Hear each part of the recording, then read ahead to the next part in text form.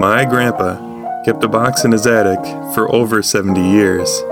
It contained his entire experience as a soldier during World War II. These are the letters he sent home. Hello and welcome to Airmail from Dip.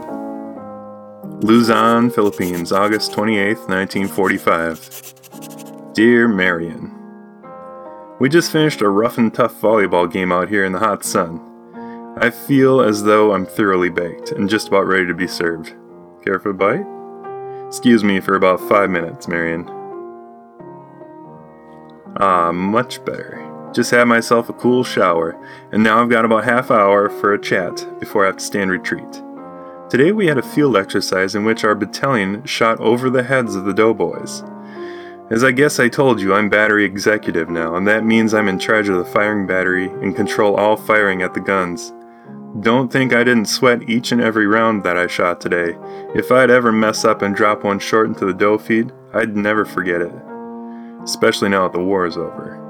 In the first place, we have no business going out on such a dangerous field problem now that we're not playing for keeps anymore.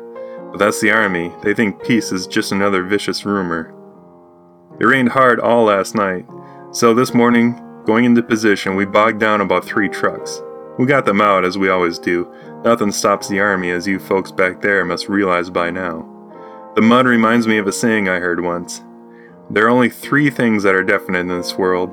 There will always be death, always be taxes, and always be mud where the Army goes. How true.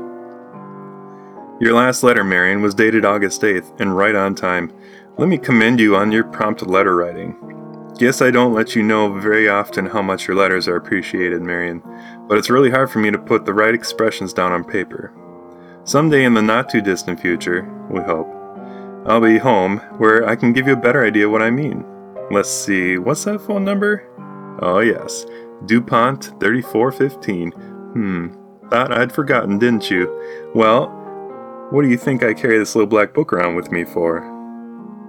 No, Marion, I haven't read Forever Amber as yet, and probably won't bother with it. Not that I'm above reading such stuff for a thrill now and then, but several of the boys who have read it claim it's strictly filthy and nothing else. I do like a little plot in my reading, not all climaxes. You've been a pretty good girl lately, according to your letters, if I can believe them. So guess I'll get on the wagon myself and send you something you've been asking for. What am I being so mysterious for? I'm talking about the 4 pictures I'm sending with this letter. Hope you like. Gonna say goodnight now. Do you mind? You're supposed to say yes. But I've gotta go anyway, cause it's time for retreat. Stay well and be good. Love, Dip. This project is created by me, Christian Olsen, with audio production by my brother Eric at Olsen Media. The piano music is performed and arranged by my other brother, Jonathan. For more information, follow along at airmailfromdip.com. And for more photographs, follow Airmail from Dip on Facebook and Instagram.